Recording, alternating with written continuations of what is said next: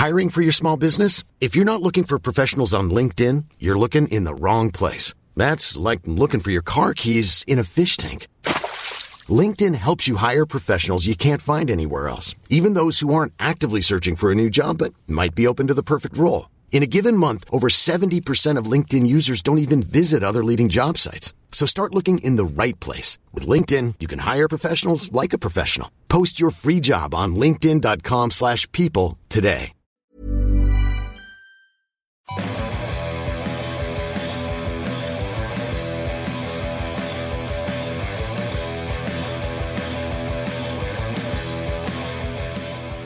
All smiles tonight then, isn't it? Tonight we have two former players in to give us some real cutting edge insight, and the lads go and do that.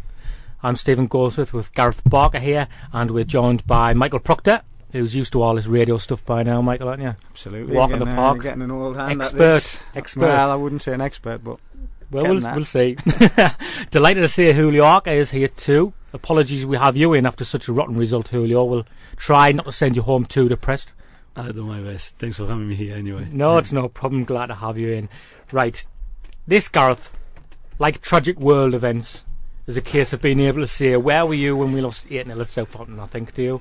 Did you try that new pub out? Is that why you watched it? I went into the new pub, yeah, and it kept on flickering off during the first half. That was a sign. It did come back on in time for Virgini's sort of Ronaldinho-esque sort of like studded sort of swinging finish, and then I went home at half-time and watched the rest there. Right, I was going to say, so you can't even blame the pub for it. I could. Would you be superstitious and not go back there and watch it again? I wouldn't go back there for the match, but not because of that. I've got a mate who's really superstitious like that. If you lose certain games at a pub, he wouldn't go back there. I didn't hear Paul yet blaming a pub in Fence Houses on the result, to be fair. Well, no. Stop revealing where my local pub is, Mike. What are you doing? Yeah. Well, it's because his fan club turns up. Well, it's happened before. That's why I had to move. Right, okay. Well, Michael asked me earlier what was on the agenda. Now, I've been looking forward to having you to win so we could get some insight from you, as I've just said. And we like to really analyse games and you know, 8-0, Michael, can you take anything from that, really? I don't think you can really do a great deal of analysis other than to say that it was one of those freak results that you hope so, don't you? Well, yeah. I think I can't see it happening again this season or any time in the near future. It is one of those freak results where everything goes against your team, and by the look of it, everything went for Southampton, from referees' decisions to, you know, balls breaking straight to them, and just one of those days, I think. But that's not to say that there's no blame to be placed anywhere or anything like that. But I just think a little bit of misfortune coupled with a bad performance from 1 to 11, really, which again is a rare thing. It's not very often that you see a full team not performing to anywhere near the levels that they're capable of. So I'd be very, very surprised if we saw anything similar to that. Well, I mean, we want to treat this game in isolation. 7 goals in 7 games before, and then we concede more in 1 game. So you would hope it was that. Julio, do you think it's a case of where Sunderland are as a team, each player needs to be practically at 100% or 80, 90%, and if everybody drops below that, you're always in danger something like this might happen? Maybe not this bad, but I mean, listen at the manager the other day after the game. I think it's a wake up for the majority of the players. You know, when things like that happen, you need to put yourself right and obviously make sure it doesn't happen again. As Michael said, you know, it's probably, well, I'm sure things like that happen only once. Well, that's what we hope. And it's a bad performance, you know, and obviously Southampton was too good and Sunderland was too bad, so there's nothing you can do about it. And when things don't go in your way, then like the penalty and all that we're talking about, it could change again around. But it wasn't a good day, and obviously Sunderland paid the consequences. Yeah, I mean, you mentioned the penalty there, and people might think we're clutching at straws there, but do we get a penalty at 2-0 and they possibly go down with 10 men? That changes, doesn't it? That changes the game totally, doesn't it? Yeah, I mean, you listen to Poyet after the game, and he didn't really offer that as an excuse. He came out first and foremost and blamed the players, which rightly so. That's where the blame should lie. But as you say, if the penalty's given, you'd expect us to score it. That brings the game back to 2-1. There's a possibility the keeper might get sent off, although I'm not sure it was sending off. I don't think Fletcher was probably going to get to the ball. But you've seen them given. You've seen goalkeepers sent off before for things like that. I've seen defenders sent off for less than that. So again, it's one of those things that's gone against us. But from there, those decisions go against you, then you don't crumble. That's about character. It's about, these things happen in football. Things go against you 10, 20, 30 times in a game. You can't just capitulate because something happens against you. But yes, the game would have been different had the penalty been given. Is that an excuse? Certainly not. Shall we have a listen to hear what Gus said after that game then? You mentioned him now, so might as well listen to this now. Here was Gus. Thanks to BBC for this. I told you in the past, in football, key decisions, they set up the rest. Me, second half, I'm going to be honest, I learned more in the second half today than in the whole of last year. I know a lot. I know characters, I know reactions. I know people that I can count in difficult moments and people I won't be able to count on. And that is very important for me. But you can't really change much at the moment. I mean, you haven't got the personnel, have you? Well, that is, I'm a head coach. I don't make the squad. So that's not my job. I go 4 defenders, I play what I got. So the rest, I'm sorry, I'm not going to start putting excuses or taking responsibilities. They are not mine. I accept this. It was me. I picked the team. I put it on the pitch. It's my responsibility. Until then, I take it. The rest, I'm sorry, I'm not going to take anyone. People are interpreting that differently, Gareth, interpreting that differently. How do you take that? Well, it doesn't sound very good.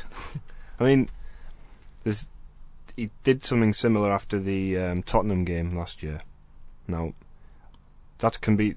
what he's saying can be interpreted in 2 ways. He shouldn't be saying what he's saying, by the way, because he's putting pressure on people around him, and it's a bit unfair because they haven't got a right to reply in the same environment that he has. I don't think that's a time and place to bring Lee Congdon. So Lee Congdon hasn't got. Lee Congdon hasn't in the heat of that defeat. He can't come out and do a post-match interview and defend his selection of players or reveal the conversations that were had between the manager and himself about the players that they were signing, their strategy for the window, and it's up to them to know who let who down if that's the way they feel, and that's not fair on Congdon to put him in that position. The club won't want that public eye. No, obviously not. But what I would say is, people saying about Poyet absolving himself responsibility, I don't think that's the case, and I didn't think it was the case when he did it last time, because what he's actually saying is that he wants all of the responsibility, and that's what he's complaining about. He's not saying, he's not saying I don't want the responsibility of those decisions. He's saying he wants the responsibility of those decisions. But he's signed a new contract under the conditions that he is the head coach and there is a director of football, and sometimes he can get a bit vocal when he's lost a game badly, and that's just because people hurting after they've been beaten so heavily if you're that embarrassed. But it's an argument for a different day, though, Michael, that isn't it? I think so. I think, as Gareth said, I think the biggest problem is that those things should be kept internal. If there's an issue between the director of football and the manager, then I'd like this, as a fan, I'd like to see that be kept private, because all it does is just generate speculation that isn't helpful. What we want to be doing is supporting the team. We want to see the team performing well, and any sort of infight and anything like that, it isn't beneficial for anyone at the club, the players, the manager, Lee Congdon, for no one. So I'd like to see those conversations kept private. You can blame us either, because to be fair, there's no argument. Should he have put Liam Bridcut right back, for example, when you have someone like Seb Larson who perhaps has played there before? Or you could look at the fact he took Seb Larson off when he's one of the players who will close down all day. Even though he might not have his best game, that is one thing he'll do, isn't it? Try and close people down. Adam Johnson went on centre midfield, I believe, when he went on. Well, there was a point where Buckley was playing up front and Wickham and Fletcher were playing behind him. It was just strange. That was weird, but I think he was just trying to change. But at that point, so the blame spread around, isn't it? But that was at 4-0, and you're thinking at 4-0. I don't know how you guys would feel as ex-professionals, but surely there comes a point where you think, we're away from home, 60 minutes, we're 4-0 down. Let's just get out. You were about this earlier, Mike. Let's just get out and go home and write it off as a bad job. Yeah, well, that's normally what happens when you're losing, especially conceding 3 or 4 goals. Then you try to obviously get stronger on the back, and it's going to hard to turn the game around. So you're trying to concede as less as you can. If it's 4-0, it's 4-0, you don't want to concede more. But, I mean, the blame, I think everyone have to take the blame. You should can blame the manager or 1 or 2 players. It's squad. When we're winning, or when the team is winning, everyone gets, obviously, the benefit of the win, and then when you lose, everyone loses, you know. So that's win together, lose together, and exactly. all. That's the way it is at the moment. Absolutely, and I think what Julio said there. Yeah, me and you spoke about it earlier, Stephen. If you are losing 4-5-0, then that's it. You shut up shop. You get 11 men behind the ball, and you don't concede anymore. Yeah. I remember it happened a couple of years ago when United beat Arsenal 8-2, and the media went mad, and you had the likes of Gary Neville on Sky saying, in that sort of match, you need your big players, your experienced players, to say, right, that's it. We write don't, this off as a game. Yeah. Let's just shut up shop. The game's finished now. We don't want this to snowball and become embarrassing, which is what it did do. And then that then affects the rest of your season, sort of thing. It affects the mood around the club. It affects the mood around the city. So I would have liked to have seen somebody on the pitch, or whether it comes from Poyet or one of his coaching staff. I'd like to see someone say, listen, we're not trying to score any goals here. Whether or not we get a consolation goal or not is irrelevant. We don't concede anymore. So Wickham comes back into the midfield, Fletcher comes back into the midfield, whoever it is, and we pack the midfield, we pack our defence, and we don't concede anymore. I mean, it's created pressure on the back four as well by bringing on Bridcut at half time. I mean, I don't know, did Brown go off because he was injured? We don't know. I don't think. Did he just take him off from a tactical perspective? Well, like you're saying, there was probably better options at right back. I mean, personally, I thought in the first half, at points, actually played okay. And they created quite a few chances. Like, we probably created as many chances as Southampton did, but I mean, we chucked 2 of the 3 in the first half. So you look at that and you think, I think the only player really who I would have changed at half time, I would have taken off Buckley and brought Johnson on, because Buckley was really awful and he's been pretty good. So I would have just taken him out and kept it the same, because you make that change at right back, you put pressure on the back four.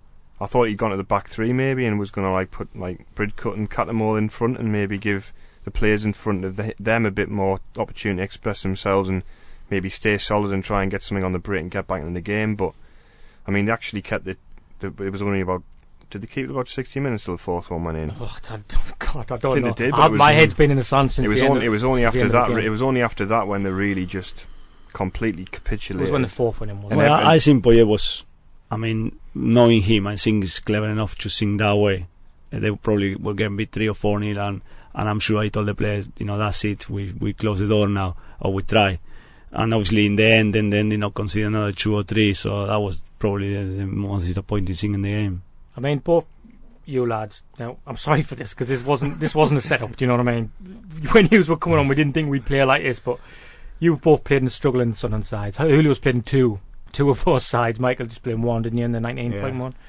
Now, some of the goals we give away, the first one, the way Browns give the ball away, the second one, Buckley's give the ball away, Larson's turned his back on it, it's hit off his back, and those are the kind of goals you give away when you're playing in struggling sides, because everybody's confidence is low, right? So that makes it more bizarre, doesn't it, that sort of happened, really. I think especially after the last couple of performances that we've had, Swansea and Stoke, I thought we did excellent. Well, discipline's been one of our main. We've spoken about it on the podcasts in the past. This season, we've said that the back four looked relatively solid. The goalkeepers look pretty solid, but again, it goes back to the initial point that I made. It's just all of these factors working against you all in one game, and literally everything that could go wrong went wrong in one game.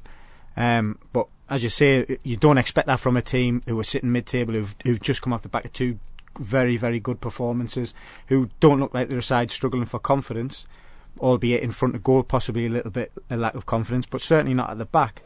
And for that to happen at this point in the season, after the 2 games that we've had, it's a bizarre. It really is a bizarre result. I mean, Julio's, the way I've just mentioned Buckley and Brown there, the way they give the ball away, it was like sort of reflective of a side that had drawn 0-0 at Stamford Bridge in the last minute or something, and the panicking about holding on for a result. Not in the game. I'm not going to say easy, because Southampton are a great team, but in a game that didn't seem to have much pressure attached to it. Well, I think it's nothing to do with confidence. I mean, like Michael said, they've been playing well, not conceding many goals. That's what I mean. So they've been solid, not scoring probably enough, but they've been doing okay. So it's just a strange thing that happens in football. And, it can happen to anything. It happened to Arsenal. It's one of the best teams in Europe. So and it happened to Sunderland now. But they didn't keep the ball well, and obviously that made the team look worse. When they give the ball away all the time, conceding many goals, own goals. So that was probably a mix of everything just going wrong for the team. I mean, the own goals were inexplicable, really. Set the tone for the game, didn't they? I mean, Virgini's was kind of... It was incredible. For 5 minutes, I was just sitting thinking, has he just done that? Is that... I mean, I know we'll come on to it, but own goals in games and sort of freakish situations. I mean, sometimes teams concede own goals. And obviously, Michael, you played in the game where we conceded 3 own goals in 7 minutes. Virginie to score an own goal in that manner, what does that do? I mean, I know people say professional football should be mentally strong, but what does that do to you for a while? How long does it take you to mentally recover from that moment? Because I don't understand when someone smashes a ball into their own net from 25 yards practically. How he can. I don't think many people would understand that. To be exactly, fair. But as a player, I just don't understand. How long does it take you to mentally recover from that moment? Because I would imagine that's pretty difficult. I mean, listen, as Stephen said, it's a bit of a freak sort of thing. That'll come on the show. That feels like a bit of a stitch up. This, yeah, but it wasn't. But yeah, it's been prepared. But the Charlton game, I have to say that's probably the lowest I've ever felt in my life. Let alone my career. It was, that was a real freak game in the same sort of manner as this. As you mentioned, it was a team that were lacking in confidence and sort of that obviously made things even worse. But as for recovering from it, then I think whether or not you do recover from it, but it certainly for me it made me a lot stronger. And it's how you respond to that. I think I remember the next game. Howard Wilkinson actually called me up at home and had a chat with him, and he got me in his office before the next game and sort of said, don't worry about it, you're going to be playing, and and explained that he felt the fans would be behind me. And to be fair, I got an incredible reception in the next game, which meant the world to me. But I think from my point of view, the fans knowing that it would hurt me as well. I'm a Sunderland fan, been a Sunderland fan all my life, and playing for Sunderland, it meant so much to me. So for that to happen to me, it sort of like a double kick. Karma done you that day, because to be fair, like we were saying earlier, I mean, your own goal kick because you were getting back helping the defence out. You could have, Gareth said to me earlier, he could have just stood with his hands on his hips on the halfway line and not bothered yourself, and that wouldn't have happened. And it's a bit harsh the way it's happened. I think that's why, sort of, as I said, the next game and for the rest of that season, really, the fans were always fantastic with me, because they knew that I cared. They knew that it mattered to me. They knew that I was hurting the same way that they were hurting. And that's not just from because I'm a local lad. I know people like, we've got Julio in here today, but and Julio still lives in the area. He still, he still loves the club. We had Borley in the studio on the last podcast, and Borley's from the other end of the country, and he sort of, he loves the club as well. So I think when fans see people that care on the pitch, and they see people that are trying hard and they're doing the best that they possibly can for the club, then they get behind the players. Mm-hmm. And I'd like to think that's what I did for the time that I was at the club. I always give 100%. I was trying my best, and that did hurt, but the reaction that I got from the fans, that helped me to get through that time. Mm. So you'd like to think that the fans would get behind the players after this. Whether or not the players, whether or not it looked as if they cared, I know that's been an accusation I've seen thrown around a lot this week. Fans like to say that about players, don't they? It's an easy thing for fans to say how the players don't care. I can't believe that's true. Well, I think it is an easy thing to say, and especially with the sort of salaries that the players are paid these days. You might get the extreme case where it is true, but collectively, it is an easy thing. It is an easy thing to accuse players of, and especially in the wake of a result like this. But from my experience, I'd say 99% of players that I've played with, they care. They play football because they love the game. They want to win games because they're competitive, and they'll probably want to beat the kids in the garden if they're playing footy in the garden. I know that's certainly how I am. So you're two-foot and tackle your kids, is that what you're absolutely saying? Absolutely, it's the only way they learn, isn't it? But yeah, do I think that the players care? Absolutely. Do I think that they're hurting this week, that they're ashamed? Absolutely. But then the proof of the pudding is how to perform in the next game, how they perform for the rest of the season. And I'm sure Julio will agree with that, because he was always a player that sort of wore his heart in his sleeve, and that always give 100%. I mean, Julio fans, like we're saying, just following on from that,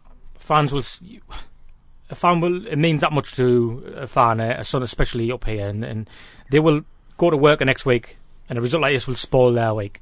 Now that's got to be for the same for the players, right? The next day, do you struggle to sleep and stuff when you have results like this? Well, you're definitely not having a good night after the game. If you get beat 8-0, any game you lose, you're not having a good night. That's the way I used to take it. It's always nice to go back home, have a glass of wine with your missus or with family, knowing that you won the game, and every player care. That's the way it is in football. I understand fans get angry, upset. Everyone supports Sunderland get upset, but the players care. They want you to play football. They want to be in the team, and as much as they do well, the more chances they're gonna have to get in the team or to move somewhere else and play in a bigger team. So it's disappointing to obviously hear fans saying that, but it's their opinion. You have to listen to everyone, and that's the way it is. Yeah, no. Most sensible fans don't think like that. You just get the small minority, the vocal minority. The emotion and passion works both ways. It's like Michael said in this situation, he felt great when they came out and did that, and that is probably because me and you've probably been in that situation where you've gone to Sunderland as a kid and you've watched, and you'd love to be the. I would have loved to score a winner against Liverpool. Yeah, that's what that's the thing. That's what you dream about, and and that's probably why when in that situation, the supporters get behind Michael, because he understood that they, to a man or a woman, like that's probably what they would dream about when they went to bed at night when they were kids, and he was in that situation. So, it works both ways. I mean, I don't think I've criticised supporters for certain things and stuff, but it's difficult. It's only a few generally, isn't it? Yeah, I think it's difficult to think rationally, isn't it, when you've been tonked 8-0. But I mean, you look at the fans who are at the game, and there's videos going around. They're 8-0 down, and they're singing their hearts out till the end. Because I was just about to make that same point. There, I've seen the fans towards the final whistle, and you would think that we were winning 8-0, and that's the sort of support that Sunderland have. That's why we're Sunderland supporters, because we share that same passion. So I'd like to think, and I would imagine that the atmosphere on Saturday, yes, people are disappointed, yes, people are frustrated, but I'm sure that the fans will be supportive as ever on Saturday, and they're desperate for us to get a result so that we can forget about this, and so that Newcastle fans are not leaving boxes of after 8 mints on people's desks. Well, it's about time that's something to laugh at us about, isn't it? They've had their fair share. Well, we'll give them the moment. But mention about reacting in certain ways. Now, Liam Bridcut, I'm not going to say I feel sorry for him, but it's going to be a test of his character now, isn't he? Because I feel sorry for him in the sense that he was playing out of position. He was right back. He's one of the lads who scores an own goal, which he isn't. Sunderland fans aren't necessarily warming to him, rightly or wrongly, because he isn't that a sort of impact player. We've discussed this before, but that's the last thing he needed personally, isn't it? Yeah, I think, as you say, I do feel a little bit sorry for him, because he's not really had the game time that he would like this year because of Lee Catmull's form. He isn't really the type of player that catches the eye, because he's not combative like Catmull is, so he's not flying into tackles and getting fans off the seats. He's not an exciting type of player. He's just steady away, and he's quite efficient. He keeps the ball, wins the ball back, but as you said, he doesn't really catch the eye. So and then he gets shifted out of position. Then he gets thrown on at right back in a game where you really not really got a chance, especially when their fullbacks and wide players like to go at you as well, don't they? And difficult for him, and obviously the own goal won't help his situation. It won't help his confidence, but he does seem quite a confident lad, and he does know that defensive midfield position inside out. And this season he's sort of been used as a backup for Catmull, so you never know. At times we know how Catmull is with suspensions, things like that. We might need him. So again, I think it's important that as fans we get behind him, and I've heard Poyet speaking, and I know Poyet speaks highly of him, so I'm sure he'll be getting the support internally at the club. But his performances have got to be better with everyone. We keep talking about Sunderland fans being great fans and sort of getting behind the team, but at times the players have got to give something back, and the players have got to sometimes get the fans up. It's not just a one-way thing. Yes, it's great when the fans are behind you. Yes, it's great when the fans are acting as a 12th man. But sometimes it's the players' responsibility to get the fans to that stage where they are off the feet, where they are shouting and screaming and cheering you on. And that's what I'd like to see happen on Saturday. And I think the first 10 minutes on Saturday are going to be vital, because fans are going to be expecting to see a reaction. Poyet's going to be expecting to see a reaction. And if it doesn't happen, then that's when we sort of could be in trouble, I think. But I think that first 10 minutes against Arsenal on Saturday is going to be vital. Can you? Any of you remember games as bad as this as players? Julio, did you have any? Oh yeah, I was involved in a game. I got beat 8-1. In Argentina. I was the teenage to play before I came to Sunderland, and it was slightly different because we were doing well. We played really well the first half, I remember. We only getting beat 1-0, and then we got a man sent off, and then they scored another goal, so it was 2-0 half time, and then in the second half we should collapse. But the slightly different was we had the fans waiting for us outside for 2 hours. Wanted to probably have a go at us. When here, obviously you're gonna see the fans on Saturday, and I'm sure they're gonna be there supporting the team. Probably got 40,000 there or more probably. And as Michael says, massive gain, but Sunderland seems to do well against big teams, and that's what probably happens Saturday. Probably Sunderland perform really well and get a point or 3, so hopefully that's what happened. Expect a reaction, Gareth? I was just going to say, were you involved in the Borough when they beat Man City 8?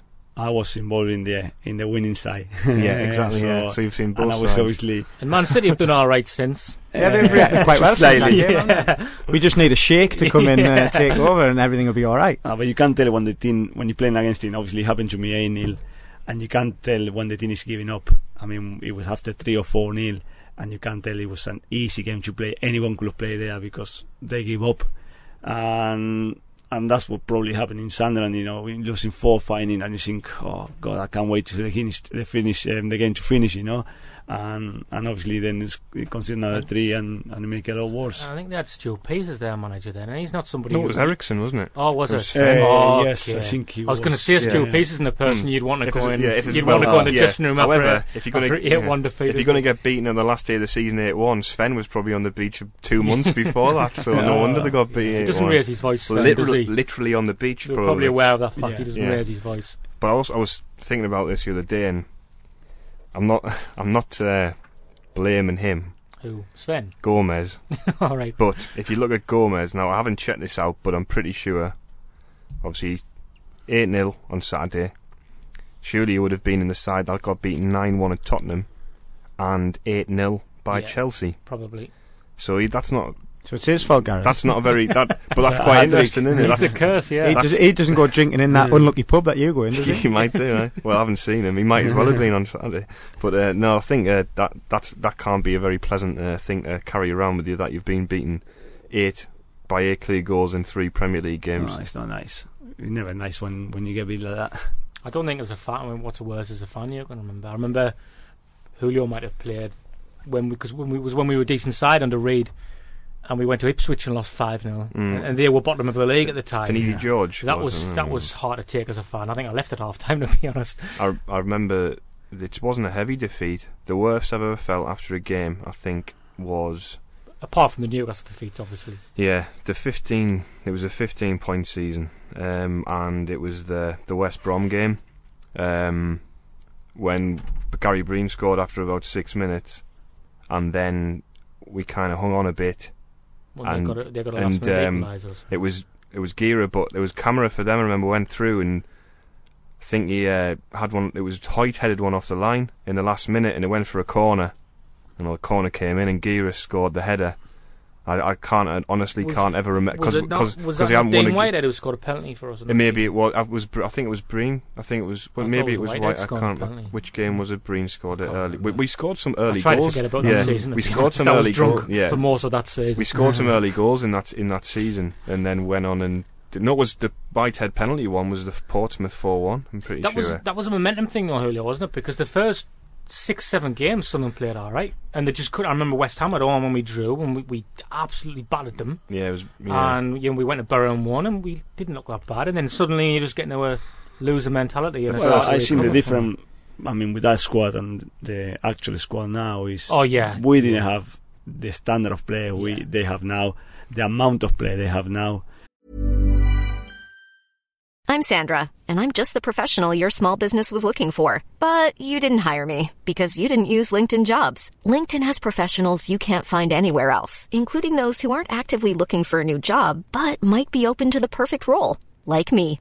In a given month, over 70% of LinkedIn users don't visit other leading job sites. So if you're not looking on LinkedIn, you'll miss out on great candidates like Sandra. Start hiring professionals like a professional. Post your free job on linkedin.com/people today.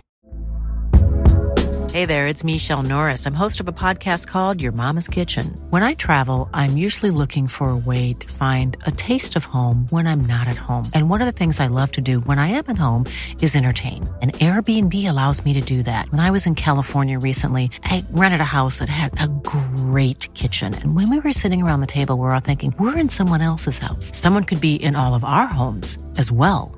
If you have a home, but you're not always at home, you have an Airbnb. Your home might be worth more than you think.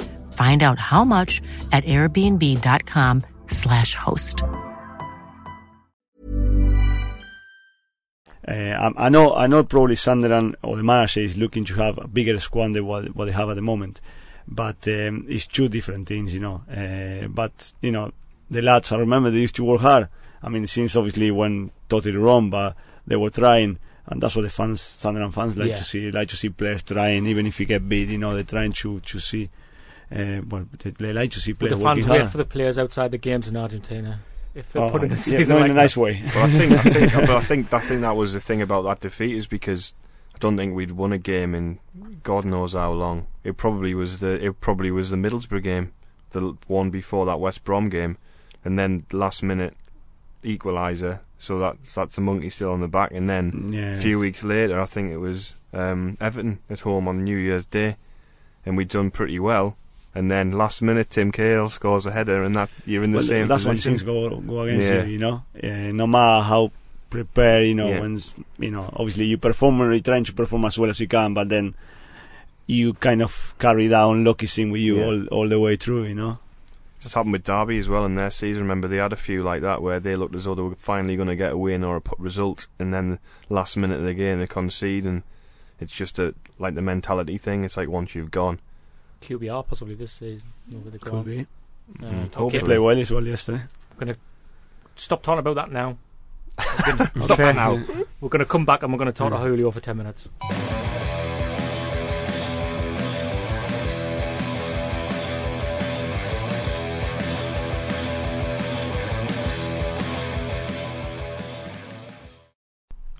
Okay, we're going to spend 10 minutes or so now, I think, just talking to Julio. It'll be a shame to get him in. Well, and Michael as well. We're not going to just ignore him. Well, we're sick of fighting him now every week. Can I switch my mic off? Well, we can. We can always do that if you want to be a spectator. What I like, Julio, I want Gareth to tell you a little sort of story now. Gareth's wife knows nothing about football, but tell him the conversation we had the other day. I think it's quite interesting. Well, what it was, when he used to listen to more games on the radio, and he used to listen to every Sunderland game, the away games on the radio, and I didn't go to the away games. And she always used to be like, it was when we were rubbish, wasn't it? Yeah, it was when we were rubbish, yeah, pretty much. So when you guys were playing, and she always used to say, all you ever hear is Julio Arga. So she knows who you are via the She doesn't know any footballers, but she knows who you are because you must have been involved that much involved in on that the radio. Yeah, on the ball so much. Yeah, that you always getting mentioned. So she's recognises yourself through that. She probably wouldn't know if you saw her on the street, like. So. I should recognise my name. But going back to when you first... It wasn't as good a story as the other night, was it? I think it's okay. It's passable, isn't it? It's okay. Passable. That's worthy, yeah. Going back to when you first signed Julio, though, because what were your impressions of the area and stuff? Because it isn't, that common for maybe Latin players to come over and settle so well, especially in the northeast. Because we were just talking when the mics were off there about Vargas, who chose to go to QPR over Sunderland because it's London, and that seems to be such an obvious decision for players to make. It, you found yourself even after Sunderland at Middlesbrough in the northeast still. Well, I came here. I remember coming here for a week just to see the place before I signed the contract. And did you go to Pizzazz nightclub? Well, I didn't have a chance to go in that week, but I never saw anything wrong in the place. Nice place. You have the sea. They took me around the city. It's just a normal city, and I find myself comfortable here. That's obviously why I stay so long. The funny thing is, when you listen players coming from London and they say they feel homesick and all that, I'm just laughing. It happened to me. I don't want to say names, but it happened to me when I was in Misru. And just players complaining about that, and when they're only 3 or 4 hours away, I'm in the other side of the world, and you have to get used to. So, the place is nice, as I said before, I enjoy living here. I've been enjoying my time here, and it's a similar place the one I'm coming from. Were you all drinking partners when you did or not? I was always good mates with Julio. I always got on well with him. I wouldn't say drinking partners, because me and Julio are model professionals. I've seen Julio out in town a few times, definitely. The thing is, though, when he first came over, Sunderland had a decent nightlife then, because the economy was quite good, wasn't it? It used to be a lot better now. Yeah, and then it's crashed now, wasn't it? Yeah. What I do, well, obviously, when Julio first came, I think, there was a lot of excitement about, the fact that you'd come over because, you're Argentinian, so it's the glam. There is an element of glamour to it, something different. It's not something you wouldn't. Second Argentinian. Yeah, you wouldn't. It's not. You weren't the type of player that you'd expect to get, and you were young, and it was exciting. And then obviously you scored on your debut, didn't you, at West Ham? Was that right? No, it was here, wasn't it? Yeah, it was. It was against West Ham, but yeah. And I think after that, everyone obviously took you to heart, so that must have helped you settle in. Yeah, it was good at that point. Obviously, when I made my debut, just a week or two after I signed my contract. So, best way to start, obviously, my career in Sunderland was that, playing the first game, scoring at home in front of 48,000. But I think it was about half and half of the fans, thinking, who the hell is that guy? We paid 3.5 million, And the other fans were like, cheap, that wasn't it? Cheap value. The other fans were thinking, oh well, he might be good. So it was a bit of half, but luckily it went well, especially the first season. We done well. We finished 7 again in the league. I played, quite a few games, and I did well. So basically, I made my base in there. The connection with the fans was good as well. So everything went pretty well the first season. How was your English though when you came? It was rubbish. So could you understand what Peter Reid was saying to you when he spoke? No, not really. Can you understand now? Well, I think I want to think that. So how did he sell the club to you though? If you couldn't understand what he was saying? Well, obviously I remember having a couple of the lads used to speak Spanish. Stefan Schwarz was there. I used to speak Spanish. Emerson Tom was there. So they kind of helped me out, obviously through meetings and all that. Inside the field, you don't need to understand. It's only one language, But afterwards, they kind of helped me out a little bit. So. But it was hard. I still find it hard to understand Bobby Saxton. You know what I mean? So I used to struggle with Bobby Saxton. But they used to treat me well. They used to look after myself. So it was good. What do you think was the change? Because you were at Sunderland. You weren't there the first 7th place finish. You came in the second. So you finished 7th though, and then obviously. The following season was difficult. Finished 17th, didn't we? Yeah. And then obviously the relegation. We'd have went down if it wasn't for Claudio. Reina, yeah, probably. Yeah. What do you think was the turning point in why it sort of deteriorated? Because we had a decent squad even when we went down in that 90-point season. We had some decent players. Yeah. Just what do you think? Because as you were there for pretty much the whole period of that, probably our best period in the last 50 years or whatever. What do you think it was that changed that made it go sour? I want to think that probably we spend money in players that we didn't have to spend money. Maybe was the case. We have a good team, as you say. The squad's fantastic squad. Plenty options around the whole team. I remember we lost Don Hutchinson. He was one of our main players. Yeah. And it was good, and I saw Sunderland should have put an effort to keep him in the club, for another year or two. We all do. That was a disappointing thing for us to lose in a good player. Then Queenie, he was, having problems more often with his back, so we started to lose Queenie as well. And then I think the French guy came, Lillian, and he didn't do obviously what Queenie was doing. So slowly the team started to deteriorate, and obviously after 2 seasons we pay the consequences, even with a good team, but we pay the consequences, Because it just shows you that, someone like Quinn, that was the thing where you're trying to replace him rather than say, well, we're not going to be able to. You move on and try something different, and they never. Well, I think they tried to replace him with Torre on the floor. Yeah, that was probably, but I don't think it worked out. I mean, Torre on the floor was a good player, but no Queenie. And I think fans was expecting to see another Queenie. Yeah. And it's hard to replace, players like Queenie, and Kevin Flo Phillips. was at a side previously where they played football, and he probably got the ball on the feet a lot more. And we've tried to replicate how we played under Queenie. And I think he was probably Torre and Flo was probably the right player at the wrong time. He was, as Julio said, technically great footballer, more than capable of scoring goals. But to come and replace Niall Quinn, you're fighting a losing battle from the off there, and the style of football didn't really change, despite the fact that there was somebody totally different, a totally different style of player up there. I mean, was that difficult? Actually, Mike, was that difficult for you? Because I was going to say it was a bit of sweet because because you've been waiting for your chance. Yeah, you win, and then it's like, then you're thrown into the deep end of a team that's playing rubbish. Also, the pressure of it, not replacing Phillips, replacing Quinn. You're a young striker who scored a lot of goals for the reserves, a lot of goals, and then you've come in. That season when Peter Reid ended up getting the sack, I'd gone on loan to Bradford that year. You did well there, I did all right. I'd scored a few goals there. I was doing quite well, and I was sort of about to sign a season-long loan when Peter Reid was sacked. He didn't have any plans to play me in the team. Obviously, I was desperate to be playing. So were you there about 18 or something then? 19? No, I would have been 21 then. Right, okay.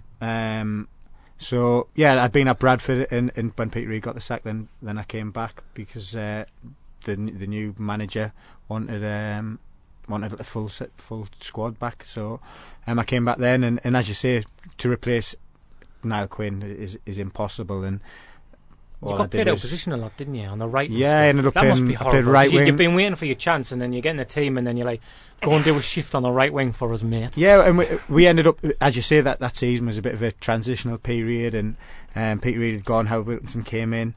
That didn't really work out. We had a lot of players that were coming to the end of the contracts. There was a lot of financial instability at the club, where players in the end had to be sold the following season. So yeah, it was a real transitional season. I ended up playing right wing. I played left wing a couple of games. I remember playing Bolton away in the cup, and Mark Rossiter played right back, got took off injured after 5 minutes. I can't remember who came on to replace him. I mean, Darren Williams. He got then taken off injured and ended up playing right wing back at Bolton with JJ Kocher playing left wing.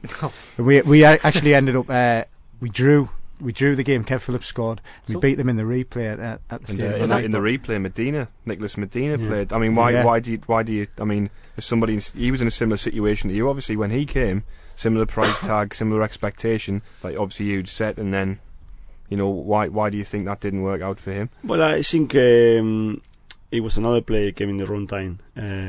Technically, I saw he was a good player, probably not strong enough to the Premier League. Yeah.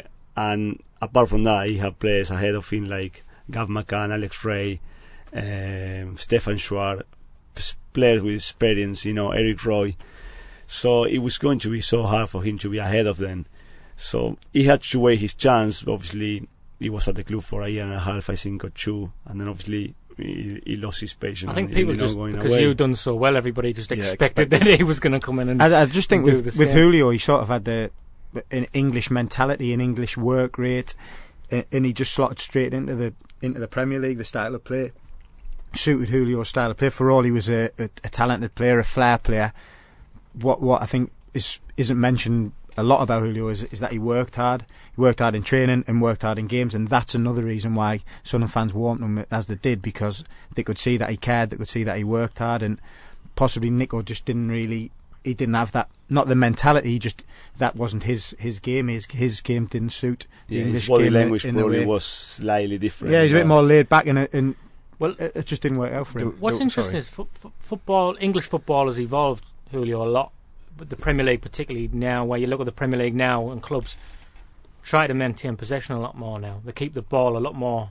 Do you kind of sometimes look and think, I wish people played like that when I came? Because it must have been a little bit frustrating for you coming in from Argentina in a culture where you keep the football to fullbacks who suddenly just launch the ball down the wing. I think everything started changing here since we seen the fantastic Barcelona about 5-6 years ago. And obviously you always have teams in here like Arsenal. They always try to play nice football. But obviously when I was in Sunderland it was a lot different. That's what we were talking before. We have Queenie on front, flicking balls, holding the ball. Then we have Kevin Kilbine or whoever was playing on the right wing, crossing the ball, and that's why I used to ask to do as well. Getting near the box and cross the ball. But I used to enjoy that. It was slightly different than what I like to play, but you have to get used to. And to be a Premiership footballer, you have to get used to any kind of football. We were saying before, Michael playing right wing. When you're young lad, you playing anywhere, don't you? You get a chance and you play like right wing, left back, or whatever. As long as you play in the team, that's the main thing. It's weird, isn't it, when you think about all those players that we did have around that time who didn't make an impact or didn't play or made an impact and then left quickly. I mean, you mentioned Eric Roy there. Let's say great player, wasn't he? I thought he was excellent. And why did he go? I mean, we only had him for a year. Because I think the style of football wasn't the style of football he liked to play. It was more like a passing play with like a Xavi style, what I mean? But obviously then we have Alex and Gav McCann playing there. They were like two killers, basically, But they used to do well there, and it was probably more helpful to have them two playing there than Eric Roy at that point, because the style of football we were playing. I think the whole Premier League's changed now. In the last 10 years, it's changed. Even the English mentality. Again, you were talking about coaching badges off air and stuff, and I've done the basic ones, and it's possession based now. Isn't it? The whole game is because that's how you win football games. You look at all the top teams, and that's how they win games. You can press teams, as Southampton did last season. We've seen it from Spurs earlier in the season, and they do that fantastically well. But for all, you've got to press the ball and work hard. Then when you get the possession of the ball, you've got to keep it. Me and Julio spoke on the way over here earlier, and Julio said that he'd love to play for Poyet because of the way that that's what I was driving at earlier. Yeah, the style of football that Poyet plays, Julio would drop straight into that, because that's the type of player that he was. It's like he slightly missed the ball. It's good the way they do it. Like they're trying to get the ball as quick as they come back, and then obviously when you get the ball, you need to rest. That is about taking advantage of resting, passing the ball. And you see a lot of teams doing that now. You see Swansea doing, they've been doing that for a long time. They're pressing high, and then when they get the ball, they're just trying to keep it. They don't go forward as soon as they get the ball. They're trying to keep and find the right time to go forward. And it's nice to see teams doing that, because I think it's more pretty, to see teams play that kind of football. Do you speak that? I mean, in the last sort of 12 months, I guess we've had Skoko, Virginie, Otsari. Did you? I'm doing that ignorant thing of going, you're from Argentina, you must know them, but obviously you're local, and surely somebody would have put you in touch. Maybe, I mean, did you speak to any of them? Did you try and sort of help them settle in, or? Well, I spoke with them. I know Oscar Ostari. I know him from over there. The other two lads, I don't know him. I haven't spoken with them.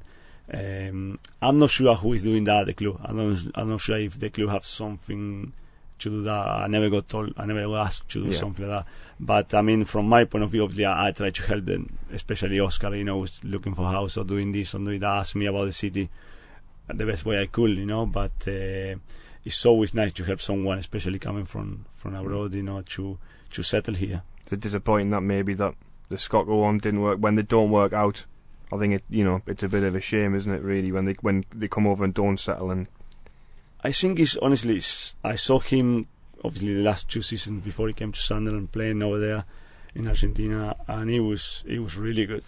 Sharp, good, hitting the ball from outside the box very well, scoring a lot of goals. Something you need time, and he He wasn't prepared to wait, apparently. That's the problem, something you need, it happened with Coloccini and Newcastle, the first 6 months, the first season. Yeah. Everyone was battling him, he's too slow in this and that. He's probably, been one of the best players for the last 5 years, captain now in the team for the last 2-3 years. So some players need more time than others, but some players don't like to wait, as you say. So, well, we could as with when Bawley was on the show the other day, we could go on for hours, but we can't. We've got homes to go to and stuff. We do a question of the week now. Rattle through that. Yeah. So the prize this week was listen to Julio and Michael. You can help judge the winner for this. Gareth reads out the answers. The prize this week was it's a Hide and Beast album, which is called Keep Moving. You can enjoy that at your leisure if you win. So keep an eye out as well, because we're sick of people entering and then not listening, not claiming the prize. So we're not going to announce the winner unless you contact us. Yeah. So if you're listening now, keep an eye out. We won't be doing it on Twitter. You need to listen. Yeah. So but if you're not listening, this message is pointless. So. It is, yeah. It'll roll over. Actually, next... telling people who's not listening to listen. That's a new one, isn't it? Good luck with that. Next week we've got a brilliant... Not this prize isn't any good, but I'm just saying we've got a pretty good prize next week in the form of FIFA 15 on the Xbox One, which were given by Game Washington. So thanks to them, and we'll mention that during the week. But yes, this week the answers: John Watson.